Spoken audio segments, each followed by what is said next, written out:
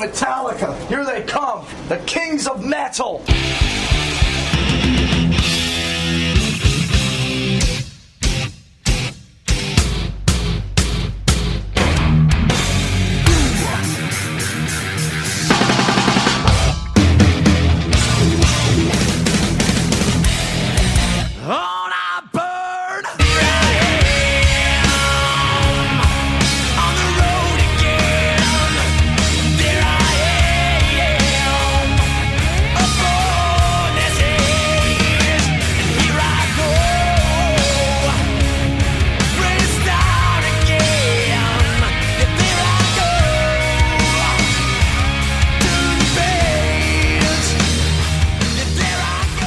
Welcome to Melody Podcast. I'm Ethan Luck. And I'm Clint Wells. And I'm Kurt Ozon. Kurt Ozon is here. Give it up welcome for Kurt. to the podcast, or I should say, welcome back to the podcast. Thank you. Yeah, I've been on before, so it's cool to be on here. Well, with last you guys time again. you were on the show, maybe 2 years ago or something, it was the digital version of you. It was over Zoom. Right. And so we're on the road with Luke Combs. We're doing some more shows here. And our good friend Kurt Ozon, we've been saying it wrong all Kurt these years. Ozon is here, and we're in Bangor. Bangor. Yes. Bangor, Maine. Bangor. I was saying Bangor, Maine earlier, and Kurt was like, hey, are you doing that on purpose? I'm like, Right. No. Because didn't you go to school up here? No, I went to school in Boston, but I've played here before. I thought earlier at lunch, were you pulling my leg? No, I did date a girl from here, though. Maybe That's that's what what it you're is. thinking That's of. almost the same thing as going to school That's here. like going to school, yeah. Right. It was an education. We'll put it that way. That's true. So people will remember Kurt is our friend who plays for Luke Combs. How do you describe your role with Kurt? Because you do several different things. Are you technically a utility player? Are you the guitar player? Are you the pedal steel player? What do you do? I guess some people in town call it like utility, where I just kind of like the Swiss Army knife of the band, and I play a bunch of different instruments. So. Right. Which is huge. I mean, in a town like Nashville, especially, I feel like over the last 10 years, this came up in our band with you being able to hop in on drums when we needed you to do it. And like, you've popped in on bass as well when we've needed a bass player. And so even Kurt has played bass for Morgan Way before. Give it up for Kurt playing bass. Where's my clap track? Yeah. But don't you feel like more than ever, being able to be diverse is kind of like, it has more currency than I think it ever did. I think 10, 15 years ago, and especially when I think about like rock guys in the 90s, think about a band like Semisonic. All right, if you're the bass player for Semisonic, Dan Wilson wrote a big old fat hit, you're just the bass player. You're not in your fucking dressing room programming drums and learning other instruments and getting good at photography.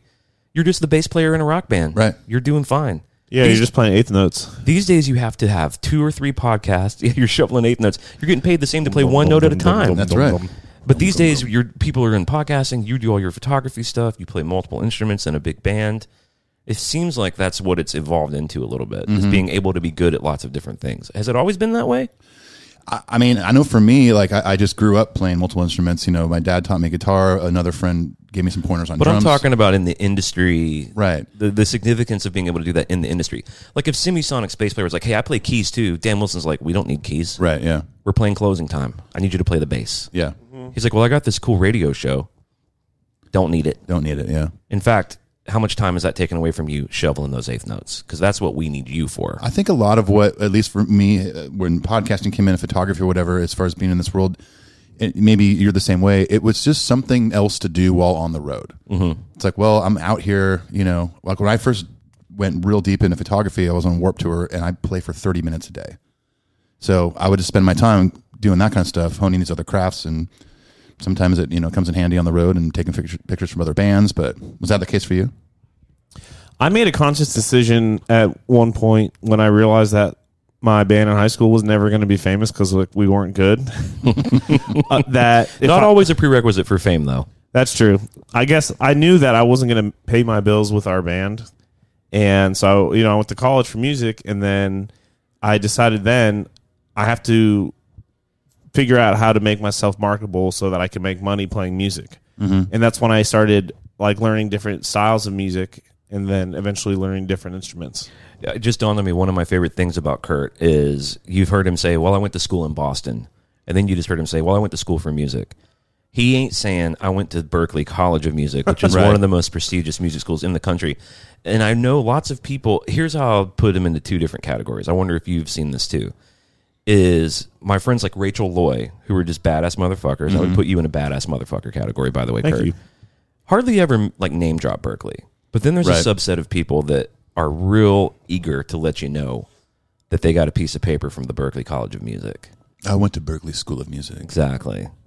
I think that in Nashville, at least, that it has either a positive or a negative connotation depending on who you talk to or what experiences you've had. Because I definitely thought I was like good at guitar, and then now I know like I'm terrible at guitar. And I think, coming out of school, it was like lots of practicing and writing and blah blah, studying and all this and that. But it wasn't like a lot of like actually gigging. The music scene in Boston is terrible, and the only gigs I was doing was like wedding bands and stuff. Right. It wasn't like playing on artist gigs or anything like that. And so there was definitely like a de-Berkeleyification that happened when I moved to Nashville and started actually playing. Right. It was like, I have to like memorize people's songs because they don't just want me to improvise jazz licks over everything. right. It's like I have to like do my homework. Yeah, and, your like- 25 hours of taking composition classes didn't really apply to learning the Nashville number system. Yeah, exactly. So, and definitely like the guys in my band they're Luke's band, I should say, not my band. It's the Kurt Ozon band featuring Luke Combs. Yeah, half of us are like, like the drummer went to some music school, but then like Tyler, just had been playing in bars since he was 16 and has just went to the school of hard knocks. So it's kind of like he always pokes. If I say, "Oh yeah," like when I lived in Boston, he's like, "What school did you go to?" He like makes me say it. I'm Yeah. like, Berkeley. And he's like, "Boo." Give it up for the School of Hard Knocks, by the way. For real, yeah. It doesn't get enough love because that's where you really learn. Like, I came from the same deal. Bar bands when I was 16. I was playing with guys that were 10, 15 years older than me. They taught me how to do it. And then I don't know what Tyler's experience like, but mine was a cover band. And so we played 4 hours a night, and we played every big rock song. And I did that for 10 years. Like that's how I learned. Like the two ways that I think I learned how to write songs and play guitar well in a lot of different styles is cover bands. And when I was a kid, I had a 4-track Tascam, like cassette recorder. I had that too. And I re-recorded Hotel California just bit by bit. So I would record 3 tracks. I would do the 12-string part, do the harmony part, and then I would have to bounce all those to one track. Right. And I think that's how I learned like what harmony was. Like I was just learning it out of a tab book, you know? And I was like, fuck, this is how you write a song, They don't teach that in Do you Berkeley. still have that recording? Probably. I found an old recording I was telling Ethan of me doing Enter Sandman instrumentally, and I found a version of me singing Champagne Supernova. How was that? Real bad. Well, I'm here to tell our listeners that we have exclusive, and this is an exclusive, Clint Wells, Hotel California. Hot summer nights. I can feel it. You know what? That sounds great. That's actually better than my version of Hotel California. Dude, Hot Summer Nights is going to win a Grammy compared to that. That's right. What were some of the records you were listening to when you were a kid learning to play guitar? I'm so glad that you asked that. I think everyone has that moment when they're kids where music is cool and I'm going to pick what I like and this is kind of, who I am or whatever as a kid. And I was just listening to like pop shit all the time. Like I remember like my first records were, I had a Spice Girls record that my uncle bought me. Okay. I had not the single, but the Cisco album. Right. You like the deep cuts. So you weren't just the thong song guy. Yeah, that's right. If you don't know who Cisco is, he sang the thong song. And I had some, I don't know. And then like my first 2 records that I bought for myself were No Doubt, Tragic Kingdom, Hell yeah. and Melancholy Infinite Sadness. Oh, dude. I've been on a Pumpkins kick. Yeah. I'm trying to just real quick, just to camp out for 1 second. I'm trying to imagine the flow chart of your uncle in Walmart looking for his nephew Kurt, who he is probably a 14-year-old kid that's into rock music. He's like, "What's he do to I get him?" And he gets. I wasn't Spice- into rock music. You were just yet. into like I was radio. just a kid, My uncle's like he's a huge music fan. He's the biggest Beatles fan ever. He would always just mail me like cassette tapes of mixtapes of like, it would be anything from like rap to rock or any, whatever in between. So this was just one of the many records that he sent me. He was like, "Kurt, tell me what you want to get for your birthday." And you're like, "I'll tell you what I want, what I really, really want." Is there a laugh track in there anywhere? Of course there's a left. He's scrambling.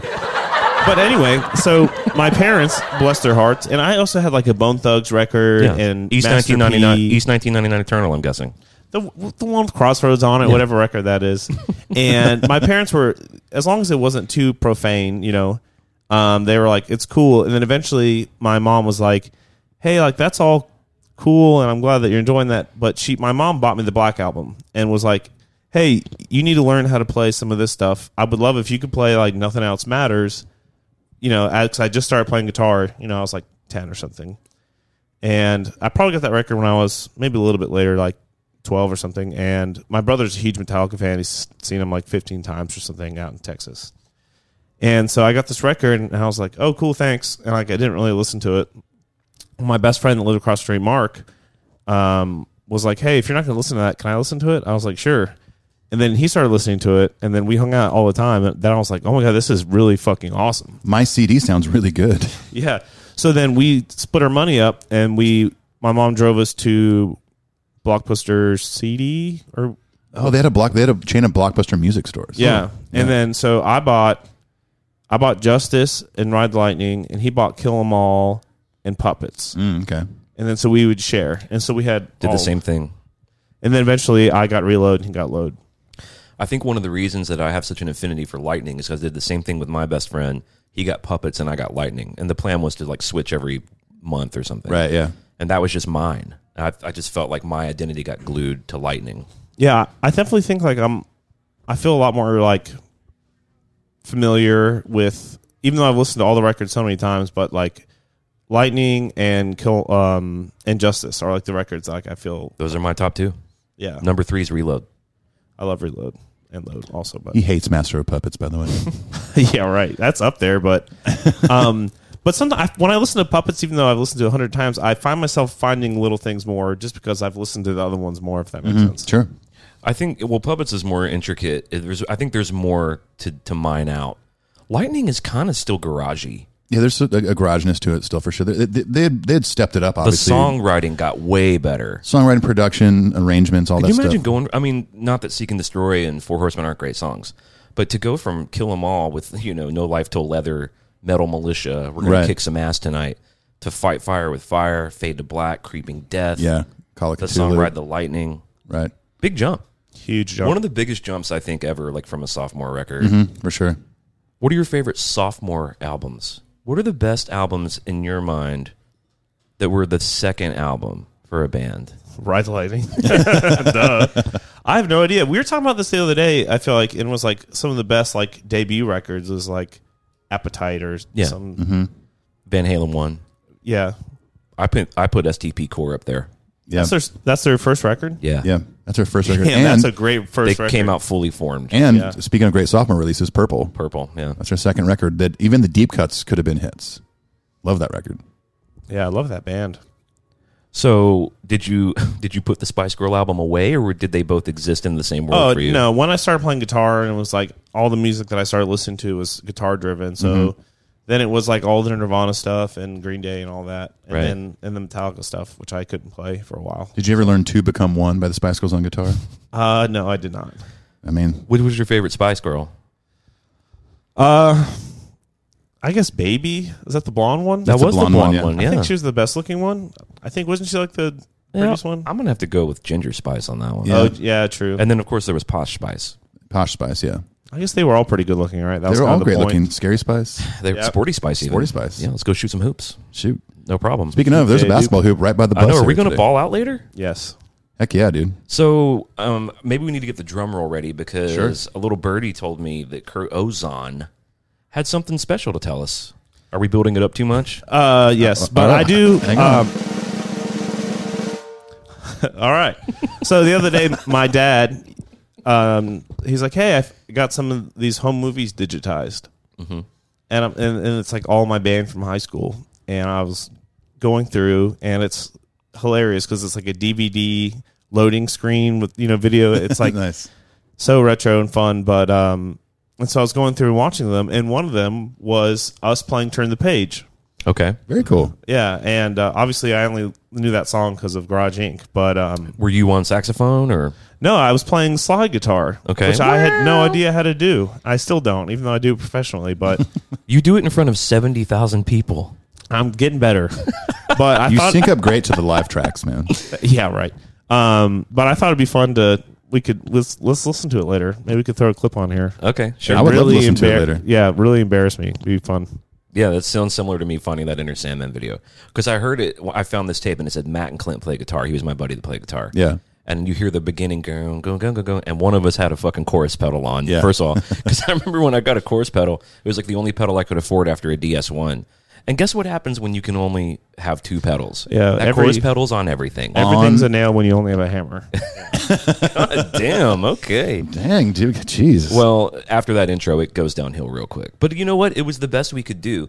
And I wonder if you're 14. How old were you when this band was together? Was it like 14, 15, 16? Yep. I feel like there's something so important about getting it under your fingers and it kind of sounds like the record that you like, that starts to empower you to be like, I can do this. yeah. I remember the moment that happened to me for the first time. A couple of weeks ago. Yes. And That's right. it was Smells Like Teen Spirit. And I went, bom, bom, bom, bom, bom, bom, bom, bom, Right. bom, and I was like, oh my God, it really does sound like that. Right. I can do that. I'm doing the same thing that the other Kurt is doing. Right. It was just like a mind-blowing moment that I'll never forget. You guys are the two Kurts. You and the other Kurt. Yeah. Yeah.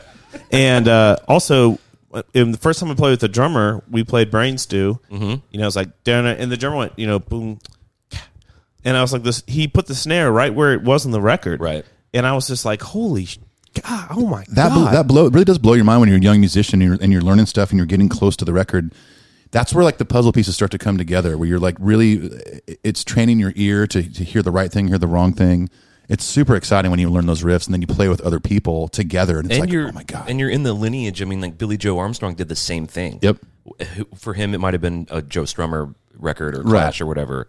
He did the same shit when he was a kid. Yeah. Oh, this sounds like Rock the Casbah. Or Yeah, for sure. Or whatever he was listening to, I remember the first time. inspiring. I remember the first time my friend Matt, I remember when I understood this concept where so what we would do is we would go home and we would say, hey, learn these 5 songs. And when we get together for band practice, we had to know them. Mm-hmm. And if it was Metallica, we would like on the phone divvy up. All right, I always got like the first solos to like Sanitarium, Fade to Black, because I was not as good as he was. Right. He would always rip the shit at the end.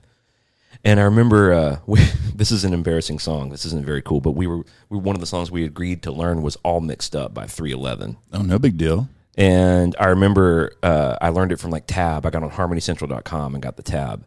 And I learned it. And when I went to his house, I was playing a B flat, but I was playing it on the 1st and 3rd frets. Mm-hmm.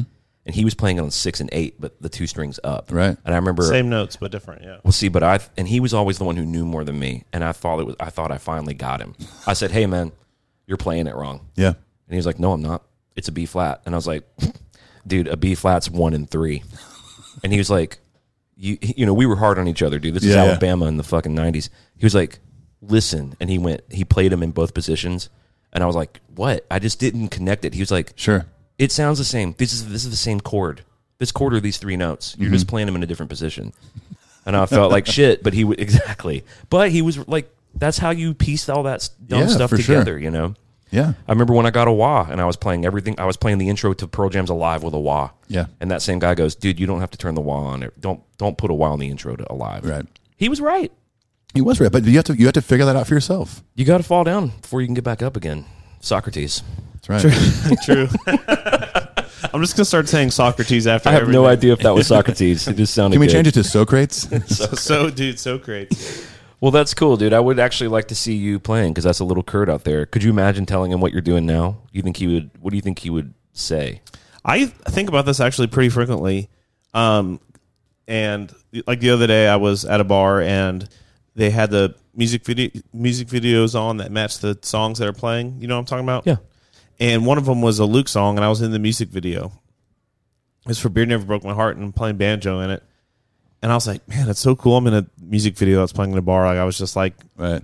I don't know, kind of proud of myself, I guess. And I just thought it was really cool. I think you should be. And I think for people, we didn't really properly introduce this, but Luke Combs, who you play for and who we're out touring with, is definitely top 3, top 5 touring acts right now. Oh, yeah. And the shows we've been doing this year have been like sold out stadiums. So I would definitely be proud of that. I remember when I first got to town, one of the first recordings I did was with Griffin House at Sound Emporium. And they had just done that, the Oh Brother Where Art Thou soundtrack there. Right, yeah. Like T-Bone Burnett was producing there, and Benmont Tench. I played keys on one of the songs, and it was the piano that Benmont played on. And I remember that was right before I moved to town. I'm with my girlfriend at the time, my now wife. We're driving to like Ugly Mugs or something, coffee shop. And one of the songs from that album came on Lightning 100. Yeah. And it starts with this really chimey acoustic thing that I did. And I was like, fuck, that's me that's on me. Lightning 100, you Yeah. know? And you know how we all know Lightning 100, they play the local boys. They play the local shit. Yeah, sure. It's not like it was playing in the L.A. Right, yeah, but it's still exciting. It's like the scene from That Thing You Do when they first hear the song on the radio and they Dude, start freaking out, running down the exactly. street, you know? I thought about that scene, you know? Yeah. Like so many of those moments I think are so important for musicians. And I think when you lose that, you've lost something important. I agree. Yeah, it's I'm definitely very happy and very thankful to get to have a career in music for sure. But I was thinking, because you asked like, what would you tell your younger self? Mm-hmm. And there's no way I would have ever believed it if you told me that I was like playing banjo, like in a music video or on a record or on a tour or Right. anything. It was just I didn't listen to country music at all growing Pedal up. steel. Yeah, and now that's like I play so much of that stuff and I love it. My parents were rockers, so that's kind of like what I grew up. Did you have to go back and in my experience, most of the guys like us who were rockers that found ourselves in this world, we just apply what we learned from those records. Mm-hmm. And maybe I started playing country music in Nashville about 10 years ago, and I think I did maybe go beef up some of those chops just to make sure, you know, I made sure I had a Telecaster. Like I learned about compression pedal. Like I learned how to kind of get there. But I've mostly been relying on what I learned on my favorite rock records. Yeah. Did you go like investigate country music to make sure that you could do the job, or? I did, but not because of any like reason like for a job or anything, just because it was just what I was into at the time. Yeah. So what happened is I graduated college, Berklee College of Music, and It's in Boston. Give it up Yes. for Berklee College of Music. maybe y'all have heard of it. And I was working in this restaurant delivering food and wasn't doing shit. And I went to my guitar teacher. I was still studying with him afterwards. This guy named Kevin. He's so good at guitar. Kevin Sorbo. Yeah. Kevin Sorbo. Give it up for Hercules, dude. And I was like, man, like, I don't know, like, what should we work on or whatever? He's like, man, your touch on the guitar is not good.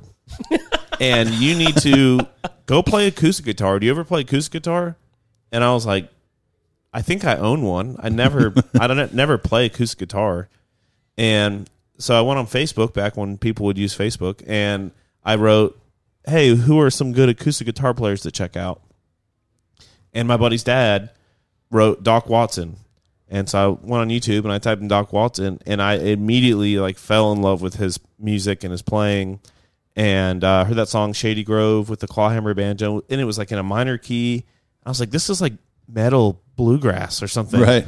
And so I just dove headfirst into bluegrass. I got obsessed with it. And that's when I started playing banjo, because I wanted to copy the banjo on the Doc Watson stuff, the clawhammer stuff.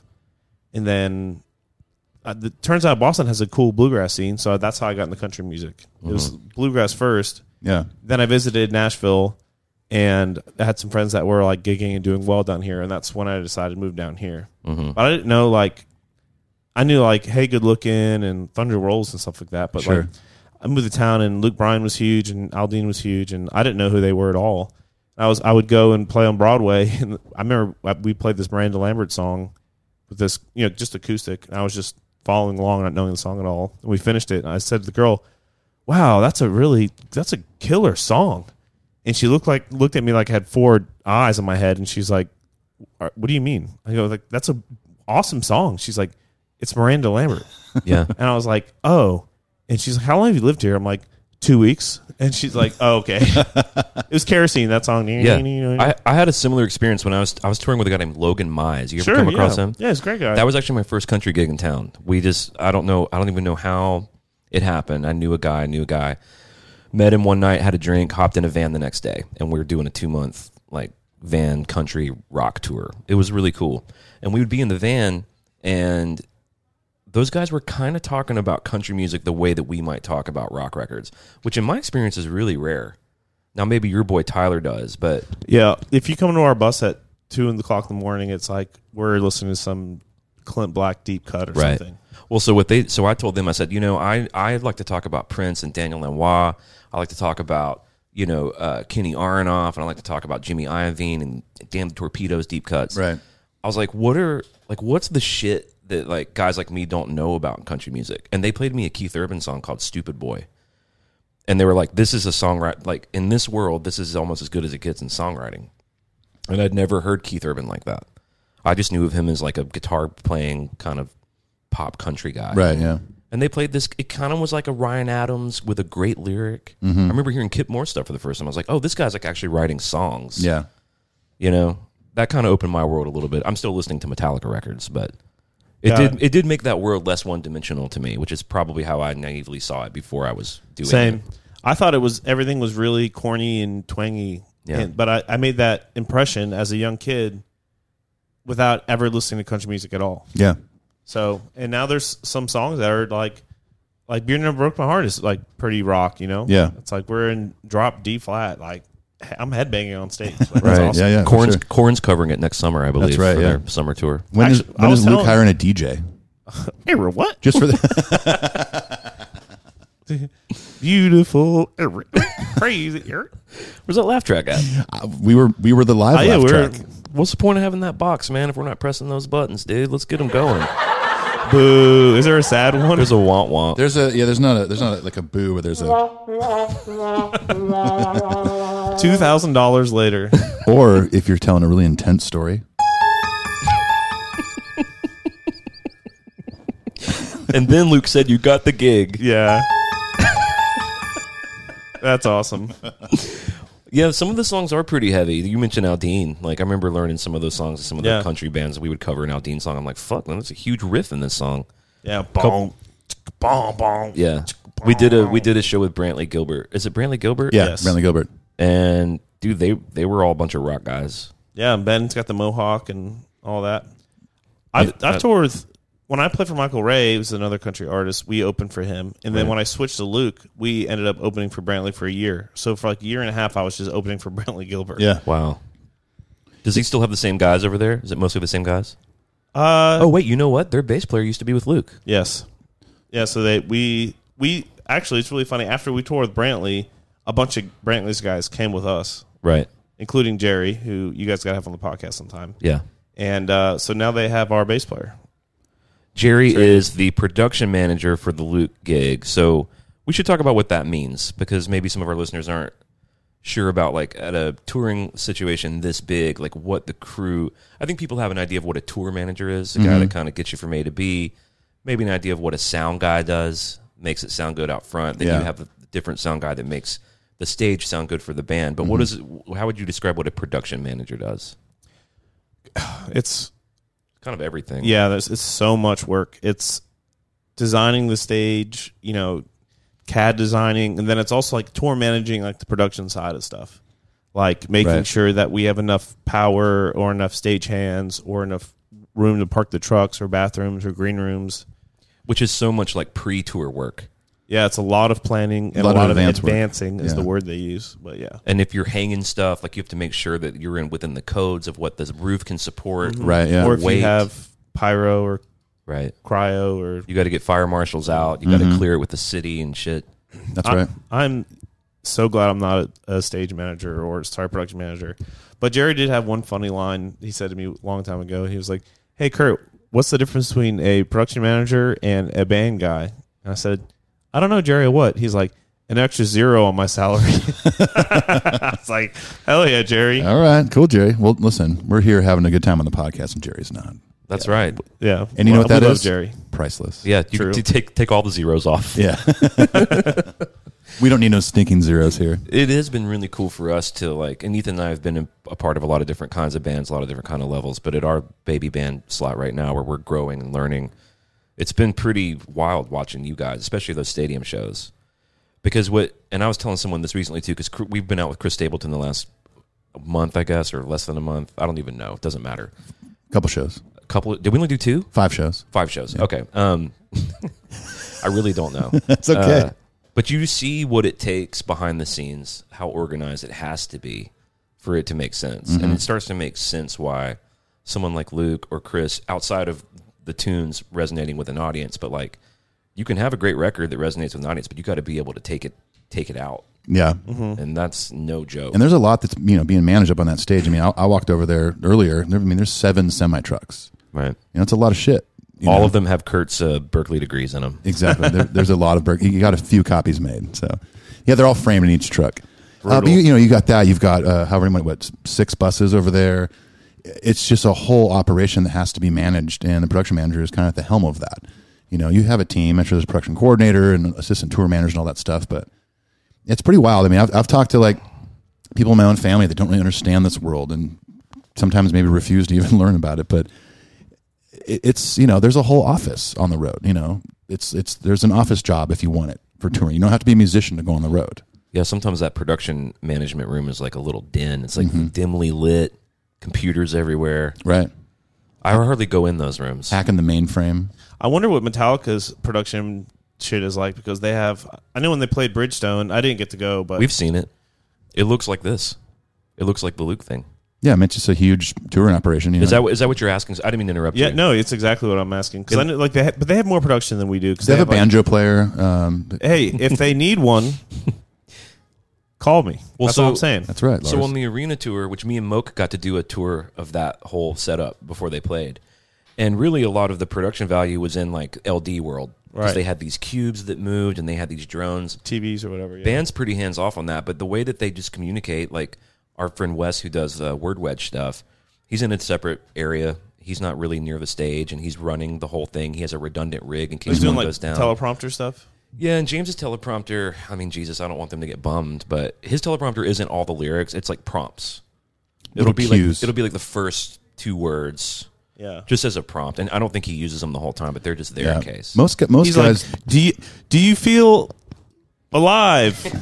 How does it feel to be alive? To be strive. Oh crap, it's alive. Is it show me? Yes, show me. See, they responded to it. It works. Yeah.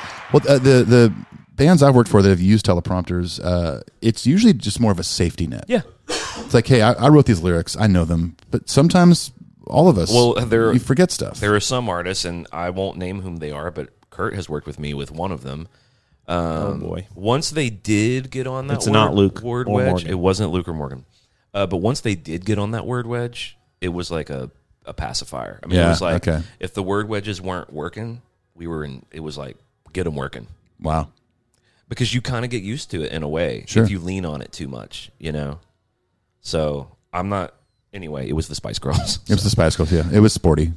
I'm so glad I don't have to memorize lyrics anymore, like, because I don't sing on this gig. Right. And it's always been, that was always the hardest part of, like, learning a set is, like, memorizing all the BGVs and everything. I only learned the chord. Like, I still don't even know the words. Oh, yeah. I've sung thousands of times. You only learn what you're actually singing. And sometimes you don't even really learn it. If it sounds close enough, you're like, okay. Well, and if you're in a guitar playing situation too, you're having to also learn solos and signature lines. Yeah. That's why I don't think we should get paid the same as the bass player. Oh yeah, or you just be like Hardy and not even have a bass player. Well, is that the future of this kind of work? No, I'm just putting that out there. I hope it's not. You said no. I hope it's You're not. just willing. You're just trying to will it into existence. Exactly. Yeah. I guess what it really depends on in those kinds of matters. I mean, just economically, it depends on how much they can get away with it and at what level. Because because he's kind of blown up. He's huge. Yeah, he's huge. And if someone big enough can do it, it's going to set a tone. I actually remember a great drummer named Derek Wyatt. I don't know if you ever knew him. He actually passed away. I didn't know Derek. He was with Kelly Clarkson in her heyday. He did the Since You've Been Gone video. He did the Grammys with her, did SNL. Right. He did a lot of really cool stuff with her at a really cool time. And he was like an LA-based pop rock guy. And he said that a big thing that happened when he was in that camp was Britney Spears cleaned house with her camp and got like a new camp and paid them less. And she was the biggest pop act in the world at the time. Right. And her economic decisions about whatever she had to do trickled down the entire industry. And then she became kind of the standard for how to run and operate a tour at that level. And so that affected the Kelly Clarkson. I mean, I don't know if this is all 100% true. I don't want Kelly to hear this. Of course. Kelly's like, I tuned in to hear about Metallica, not the fucking economics of a tour that you weren't even on. Pop shit, yeah. She was like, please talk more about Dyer's Eve. But She loves that song. Whenever I do see artists, I remember Marin was rocking it without a bass player for a minute. Really, because the story that I heard was because Tony wouldn't go on the road with her. Oh, wow. And she had like dates booked. And so I remember I was with Claire Dunn. You guys remember Claire Dunn? Yeah. That's Tony, one of the amazing dogs, right? Yeah, he's one of the amazing dogs. And I did shows opening for Marin with Claire. This is right before Marin took off. Yeah. And she didn't have a bass player. It was just running in the tracks. And Sam Hunt didn't have a bass player, and he got made fun of in Nashville for it. right, what was that fake? Not Sam Hunt's bass player. Was that the parody account? Yeah. Or not Jake Owen or something? No, it was not Sam Hunt's bass player. And whatever happened with that? Did they find out who it was? I don't know, but when Sam actually got a bass player, a really good bass player, by the way, the account got deleted. Well, it no longer served any purpose. Yeah. It was you, wasn't it, Kurt? No, I'm not that funny. No way. There's a few interesting parody Nashville accounts where people are like, "Who is it?" Like music shitty. There's one called Nashville Cynic that I like. There's a pedal steel one, Yeah. and it's like pedals, or it's like steel pedal guitar or something. And they photoshopped a photo of me where I'm singing in a mic, and they changed the mic to a dildo. And I'm like showing my girlfriend this. I'm like, what the fuck is this? And she's like laughing. I'm like, it's not funny. I mean, it is funny, but I'm like, God. And you don't know who it is? I do. I mean, I do now, and it's some dude I don't even know. Right. He just probably targets the biggest acts in town. Well, he's making fun of Paul Franklin. I'm like, okay, if he's also making fun of Paul Franklin, because it's like pictures of Paul Franklin with dildos also. I'm like, all right. He's like Nashville royalty. Yeah, it's just dildos everywhere. I remember, I'm glad you brought up Paul Franklin. Am I allowed to say dildo on the podcast? Yes, that's fine. I mean, I guess so. You already have like 4 times. Dildo. 5. Number 5. This is an interesting window into who you are, because I think you told me this.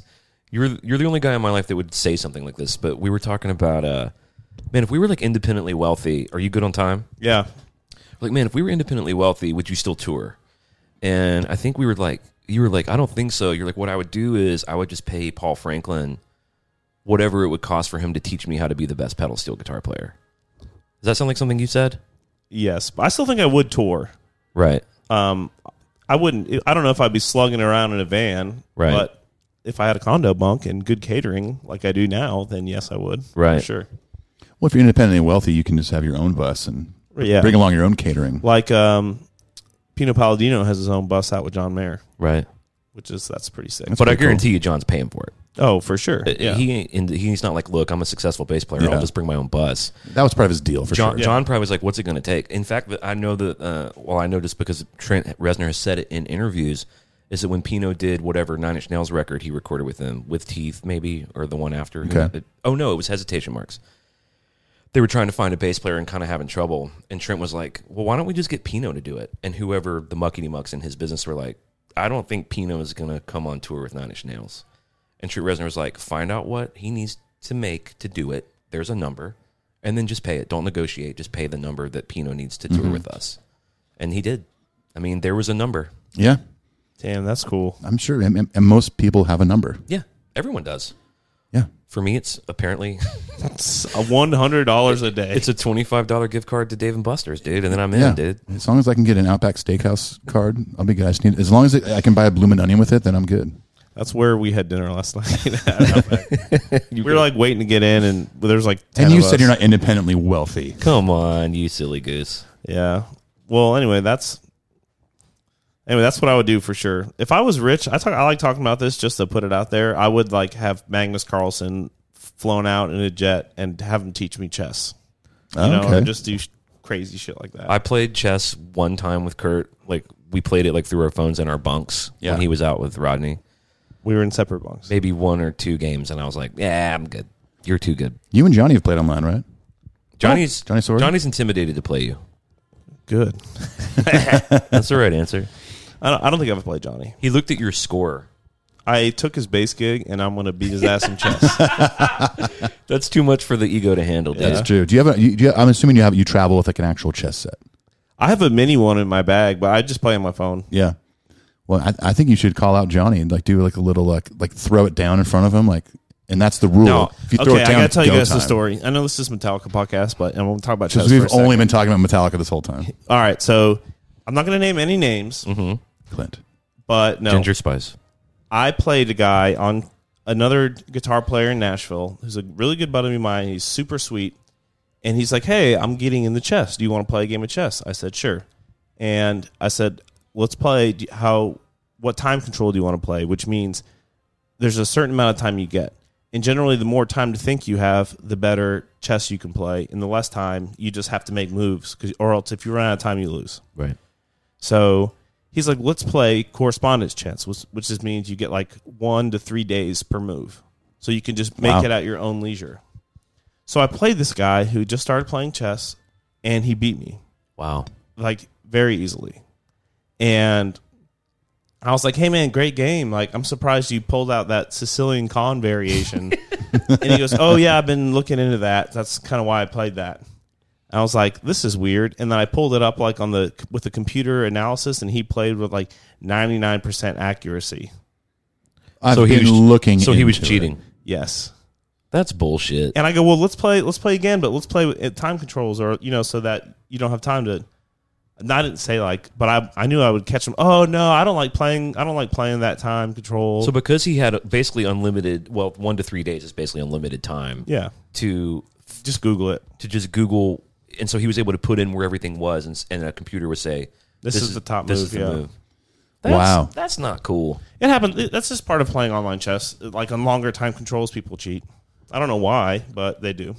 It's a disgrace to the game. Well, I mean, I'm not good at chess, but when I do play, like I've played Johnny maybe 10 times, and he would beat me, and I hated it. I was never tempted to cheat because Right. what a hollow win. Like I Yeah. want to actually win. Right. Exactly. So what does that guy get ultimately? Like bragging rights? No, he's never bragged about it before. Well, not to you. Yeah, But he also hasn't played you ever again. true. I don't understand. I don't get it. It's not. I for think me. we all know who the real winner is. True. And give it up for Kurt. Jeez. Thank you. He refuses to cheat, dude. So tell us about your podcast, Raised Rowdy.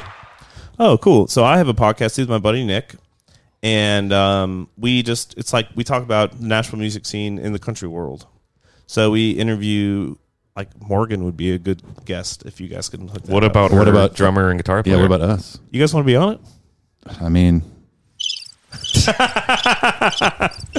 Well, anyway, it's an interview. We talk about people like artists and stuff like that, and then at the end of the podcast, with each artist, I play with them musically. oh, you guys get out shoots and ladders. that and was play. close. That was close. No, we've had a lot of really cool guests on, and our niche is like, obviously we're not like Bobby Bones or anything, so Right. it's like we're not getting people like Luke or whatever, but we kind of get folks that are like breaking or Yeah. just about to break. Have you thought about asking Luke to do it? We could intro you with his production manager. I know I've met Luke before. No, Yeah. I actually haven't. He just had a kid, and I know how much he hates like doing like content stuff like that. Sure. But Luke did play. We also do a writers' round in town, which is like a concert, acoustic concert, where people sing, just their songs with a guitar. There's no production or anything. It's just the music. People sit in a chair and sing. And Luke came and played it one time. This So- is for the podcast you do this? Yeah. Oh, that's cool. Just like how much you explained that. Well, People sit in a chair. If they're a little thirsty, they'll take a sip of water. There's music. Well, I mean, it's not like he brought the buses and Right. just showed up and It's low key. yeah. So that was cool. It's awesome. Well, we can kind of divorce that away from Luke specifically, but I am curious what your thoughts are. We work with Morgan. We've talked about having Morgan on our Turn the Page series. How do you navigate the dynamic of they're your boss, they're your buddy, you're tight, you see him every day, you make music on stage together at a big level. There is an interesting, is it a political thread? Like there is an interesting way to navigate being cool with that kind of thing, because you don't want to be the band guy that's like, Luke, come on, be on my podcast, or Right, Morgan, yeah. come talk. Right. Like, how do you navigate that? Not just for Luke, but for any artist, for Michael Ray or whoever. Well, Luke and I were friends before like he had any success or anything. Right. So we've been friends forever, but now that he's so busy, I'll tell you like this. I remember him complaining about being famous one time, and I thought, well, boo fucking who? You know what I mean? And he was like, no, but like seriously, like we were on this cruise, Brantley Gilbert cruise. We were playing on it, and he had this super nice suite, but he literally couldn't leave his hotel room. Like he couldn't leave without getting mobbed every time. So he's like, dude, I'm trapped up here by myself. And he's like, he had a view of like the outside area. He's like, I see all my friends out there getting drunk and swimming and doing all this fun stuff. And like, I can't leave. Right. And he's like, I can't even go into Walmart anymore and like buy something. Right. I have to like order things online. It's like, He has to have your uncle go get the Spice Girls CD for him. That's right. yes. Well, at least, the plus side to that is at least Luke now knows what it's like to host a Metal Up Your podcast. Yes. See, We can't leave this room all day. No, dude, we're stuck here, man. but it's like, we're not like on one bus anymore. I'm not with him that often. Especially now that he's a kid. So it's like, I don't want to be like the 10 minutes a day I see him to be like, hey man, do something for me. Right, yeah. I know you paid me through the fucking pandemic, Right. but do more things for me. Right. Yeah. It's like when I see him, I want to make fun of our drummer, drink a beer, and go play an awesome show. Yeah, That's totally. like, so I just, Just making fun of the drummer on the to-do list. yeah, kind of, yeah. Oh, Jake. Sorry, Jake. Which we talked to Jake and what's the new bass player's name? Matt Maxwell. They wanted to be on the show too. Yeah. Well, I'm going to tell him what you said. We told him good luck. I'm just going to say this, that Jake hates Lars' drumming, so he can't be on the podcast. He hates it. I think so, yeah. He's canceled. He's one of these people that I imagine he's himself a successful drummer and a good drummer, and he thinks Lars is sloppy. Yes. Is that what it is? Yes. He doesn't understand the power. He doesn't understand it. Yeah. Which Let me what can guess, you he do? doesn't like Ringo. He does like Ringo. He does? Yeah. See, that doesn't make sense to me because yeah. I think both have very similar limitations. Well, you know what? We'll have to have Jake tell it. Yeah. What do you do as a Metallica fan? Jake! Jake, get in here. Hey, put the boo sound on there, Jake. We need a boo sound We on do here. need a boo We don't sound, have a boo mostly sound. for me, because there's another topic I want to get into that will require boo sounds. Today. Yeah, in a second. Halloween. No, but so how do you, being the Metallica guy? I mean, you were just telling me right before we started recording that none of your boys on the band like the fucking Beatles. And I know there's a small subset of our fans that are like, good, Beatles aren't good. I get it. They're overrated. But they're wrong. And that's like one of the only bands in the world that you're just flat out wrong about if you don't dig it. Yeah. And you said you played a George Harrison song, something that kind of turned the tide for one guy. Yeah. Well, Jake's a big Beatles fan. So- Right, we're not just talking about Jake, but what do you do when the guys don't like one of your favorite bands? Do you try to argue with them, or do you just let it be what it is? Let it be. Let it be. Thank you. Yes. Amazing. I mean, you're living in a tube with these people, Right. like a big metal You tube gotta flying get- down the highway. You It's gotta like, get along. Yeah. So like when a political joke comes up, I'm just like, okay, ha ha ha. Like I'm not gonna like dig my heels in and like make a big fluff about it. You know what I Right. mean? Like, and some of these guys like they just grew up with country. And it's like they're not even listening to like Tom Petty. I'm not gonna play them like Dyer's Eve or something. You Yeah. know, it's just like that's a lot to take in at first. It's a lot. Yeah. Okay, so the topic that I think would get the booze, and I'm not going to say as much about it yet because I want Kurt to talk about it. Okay. So when we were asking Kurt if he wanted to be on the show when we were in Boston a couple of days ago, I said, Kurt, do you want to do a podcast episode? You wrote, yes, always. Well, I'm always down to talk about Metallica. So. Well, then I jokingly said, rule number 1, no Metallica talk. Yeah. What? And you said, well, let's talk about this quote unquote, and you put the quotes on Pantera reunion. Ugh. Yeah. Okay. So We've discussed it on the show a bit. Everyone knows how I feel about it, but Yeah. I'm curious what you think about it. And what is your contextualize us briefly? Are you a Pantera fan? Are you a Dimebag fan? I am a Dimebag fan, yeah, and Okay. I like Pantera. I'm not like in love with Pantera. Some of the riffs are fucking brutal, and I love them. They're awesome. I love his playing. I think it's so different. He's like one of the guys that just has a voice on the instrument. I agree. sure. And you said Slayer fatigue. I did get earlier, yeah. Pantera fatigue too, but it takes a lot longer, I guess. Well, I think they That's have kinda where better. I'm at. I think they have better songs. I think For there's, sure, there's- way better yeah. songs, I think way there's better riffs. I think once you get over the brutal thing, there's more to chew on. You know, an interesting lyric. Phil Anselmo's got a very unique voice. The power, the rhythmic power of Rex and Vinny. Yeah, super heavy. It's not just brutal. Like where Right. Slayer's whole thing is like no one is more brutal than them, Right. but it's just that. You know, and that's Yeah. a lot. Fatigue sets in pretty quick with Slayer. Because sometimes I even get load and reload fatigue. Sometimes, Yeah. like I understand it. You know. Yeah. All right. So, but I like Pantera, but Metallica's Metallica. Yeah. like they're just so much better than any other band in that genre. I 100% agree. So how you feeling about this reunion announcement? We did air quotes earlier, but If I was a Pantera fan like I am a Metallica fan, I would be very disappointed. Yeah. It's just a cash grab by Phil, I assume. I've done zero research, and I'm just hating without learning about. I don't know who's in the band. It could be the fucking coolest guys. So it's Rex Brown, original bass player, and it's Phil. And obviously the brothers are no longer with us, so it's Charlie Benante from Anthrax on drums and Zach Wilde on guitar. Holy shit, Zach Wilde's on guitar? So it's That's cool. two, Dude, that's awesome. there's some research Let's for you. go. He's been completely turned No. around on it. I don't, but still, it's not Pantera, right? Right, yeah. Well, we now know because they've announced, I think, 2 festivals they're playing that is being billed as Pantera. Of course it is. Because, well, of course it's. That's the you're going to make the most money. Clint had a good idea a few episodes back. What if they called it like Cowboys from Hell? Like it's more of a tribute thing, but that's not going to sell the tickets. Yeah. I would like to see Zach Wilde play with Pantera, though. I love his guitar playing. You're about to. Yeah. Well, I'm not going to that show. Are you guys going to that show? No, the first one's in like, it's like a festival in Mexico, Yeah. but like December 4th or something. I'm definitely going to go on YouTube and watch some stuff for Yeah, sure. I'm going to check it out, but Yeah. it's weird because they're like family. You know what I mean? It's just like literally family. Mm-hmm. It's like, I mean, the heartbeat of that band is gone. right. You know? Well, I just think there's another layer to it too. Is where before Vinny died, he was like really adamant about never reuniting with Phil. Yeah.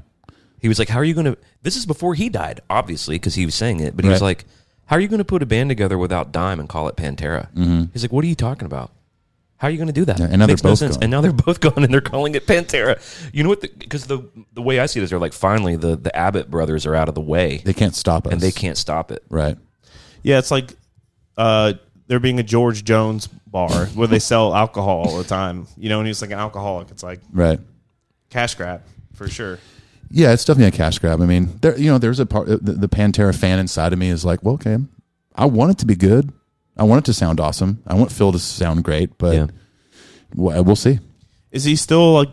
I just picture Phil like really old and fat with a huge beard cut.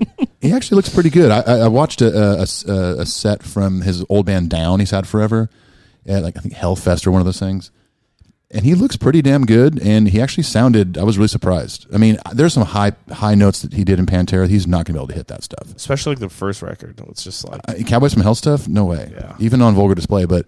Which Cue the Metal Police saying that that's not their first record. Yeah. Actually, it's definitely not their first record. I think there's also too, and this is going to sound really sanctimonious for a second, and I apologize, and I don't mean this 100%. This isn't an all or nothing thing. Right. There's a lot of room in this spectrum for a lot of different emotions about this Pantera shit. But there's also this idea of like, I don't even know how to word this. I haven't said any of this out loud yet, but I'm thinking about it. I'm like, the music just means so much to me. Mm-hmm. Like the music means a lot to me, both the recorded song and just like the idea of the song "Cemetery Gates." I think that recording, awesome. Yeah. I think that recording is as good as they could have done it. And to me, it's just there's an idea of that song with those four guys, and now it's all just getting kind of shit on, kind of pissed on. It's like, Yeah. the music part of it that's really what's most important is this disposable. They're just using it, and it's like, yeah, but the music, like watching Tommy Lee and Vince Neil barely play "Home Sweet Home" is like, yeah, they sold out a stadium, but for what? Like Yeah. to play this great song like in such a disgraceful way that sounds so bad. Mm-hmm. Like, isn't it the music that we care? Like, I like the people that like let the music be what it was and almost in a way to honor it Right. and walk away from it. Yeah. Yeah, to me, there's a little something a little more special about, like, in this case, when someone passes away, or in their case, two guys, that it ends with them passing away, and we can always go back and listen to these great albums, and nothing Right. can ever really tarnish that or get in the way of potentially tarnishing that. But then you have like this reunion thing where it's like, oh, okay. Well, one of the arguments I've seen is like, yeah, but think about all the people that are going to be able to hear this music, and I'm like, they can't listen to the records. Also, it's like now that we're talking about, I've got the devil and the angel on each shoulder. It's like, so what? They play it like what is it? Doesn't take away anything from what was. The original records don't get any worse because they play them live again. It's just the I fact see that I that know argument. but if the original band members are saying I'll never play with Phil again, and then they're using their band name and doing that, it just seems like disgraceful, I guess, to their memory. I mean, I don't see any way around that part. They're trying to say, well, the families have blessed it. I'm like, yeah, but those guys are dead, dude. Yeah, the dead people blessed it. My wife could come out and say, Clint always hated Dave Matthews Band, and he always hated it. Well, I'm dead. I can't defend myself. Right? Yeah. You can say whatever the fuck you can do whatever the fuck you want. I'd imagine Clint said that Megadeth is better than Metallica. There you go. You can say that. you really can. Yeah. At the end there, Clint really loved Megadeth, and I want everyone to know. There's a Dave Mustaine button. Hello, me.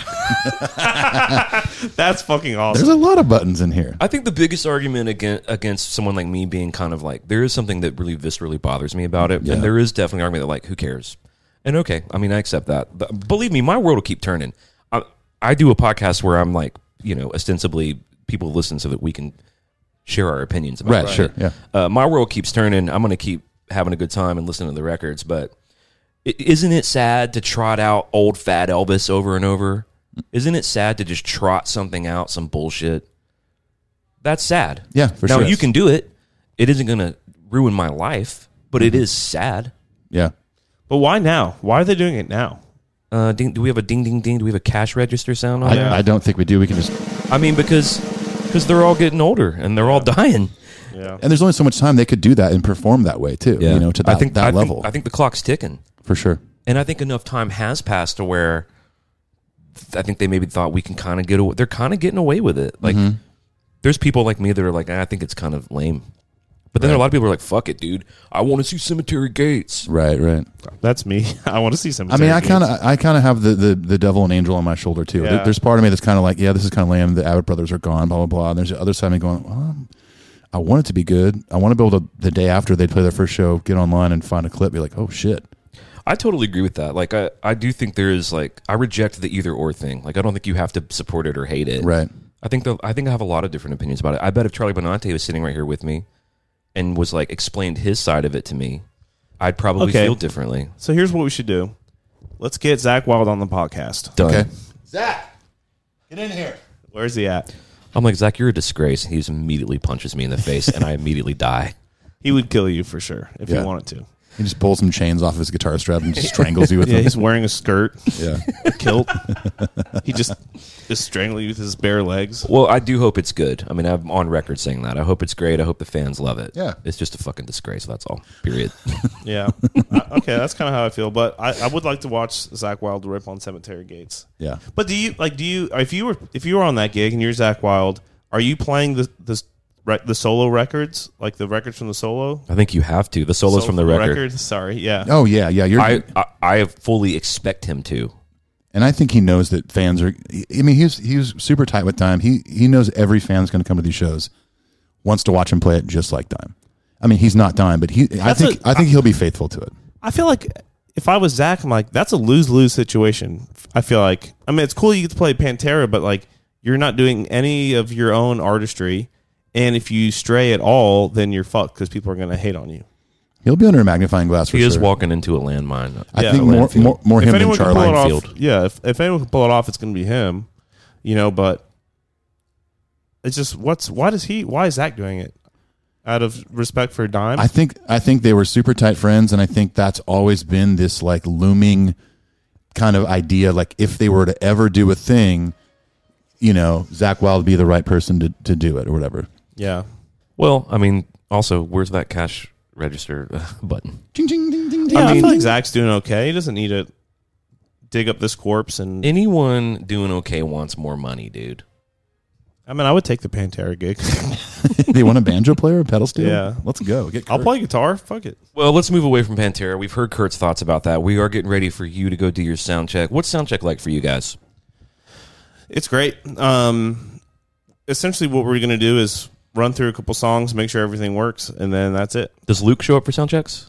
Not usually. Right. But so, with our big crew, it's like I don't have to like set my own gear up, which is like the coolest thing ever. That's so cool. And I have on the road probably 3 guitars, pedal steel, mandolin, dobro, banjo. I have all this stuff, and people like change the strings, which I hate changing strings. Yeah. One of the last people to ever set up my shit was Kurt. That's true.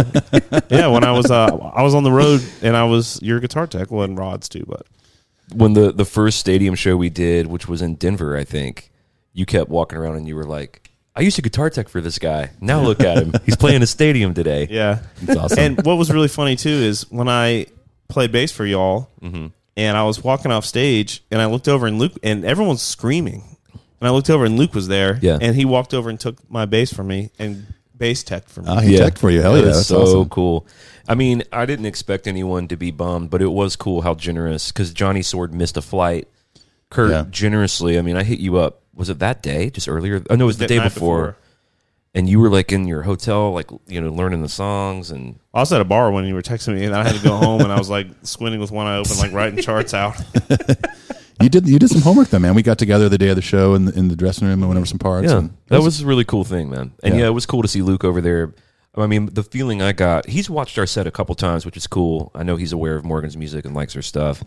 But especially at that show, it seemed like a lot of your crew out there were like supporting you and excited to see you play in. And And our bass player was watching, too. He was like, I probably should have done this, but oh well. And I think he was off to the side of the stage going, I can feel it. I can feel it. well, dude, thank you for coming back on the podcast. It was a Anytime. pleasure to chat with you for an hour and a half or however long this has been. Give it up for Kurt Ozan. You know what? Let's let the applause. The studio audience, I don't think, is done clapping. let's stack this Do shit. you want to stack them up, dude? Whoa, there's even more people clapping. So, you guys been doing this for a long time, huh? 25 years. Yeah. Wow. When I took the Rodney gig, my buddy Wes I knew of your podcast. He's like, dude, there's this thing called Metal Up Your Podcast. You should check it out. And then that's when we met. I was like, oh, you're that guy. I didn't know you then, but You didn't know me then, yeah. I met you on Zoom. but that was years ago. Yeah, So how long have y'all been doing this? we're coming up on 6 years. Yeah. January 1st will be 6 years. What's your favorite memory from getting to do the podcast? Probably when Kurt Ozan came back on the show. Yeah, the second time. Okay, Yeah. cool. I meant like I know I've seen like photos of you guys getting to do like the Met tour where you could play the drum kits and all that stuff. You guys did well, not the official tour, but We've had a lot of cool access to the band that the kid in me, the load reload kid in me would Right. never have dreamed of. Mm-hmm.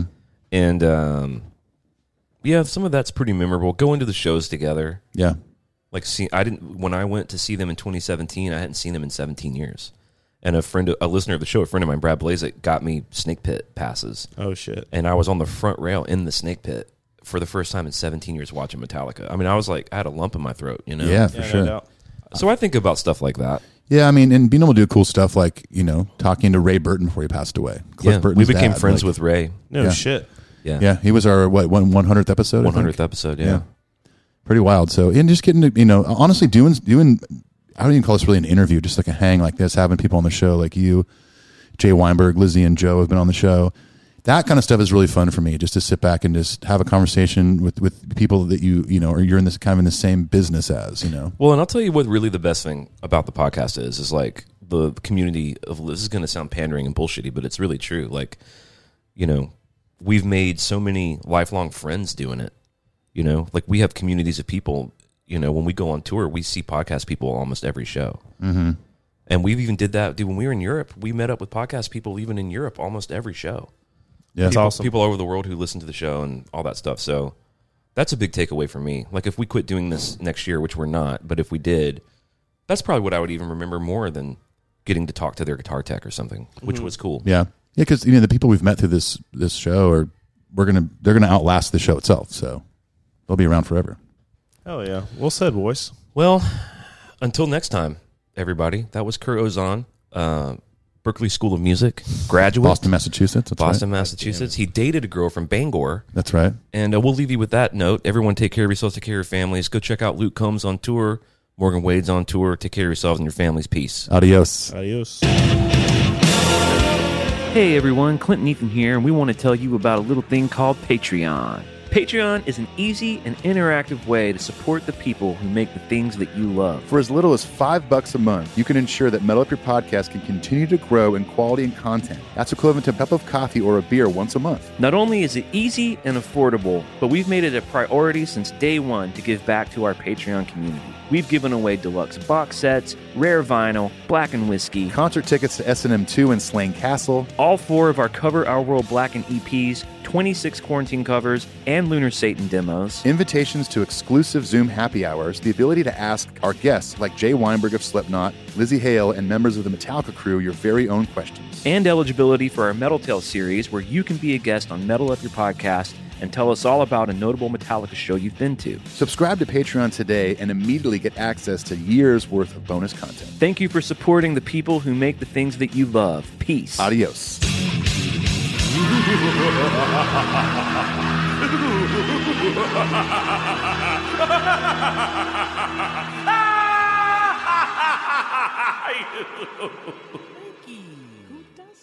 I can't talk about it anymore. It's giving me a headache.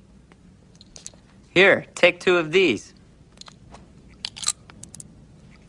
Ah, new print. Little, yellow, different.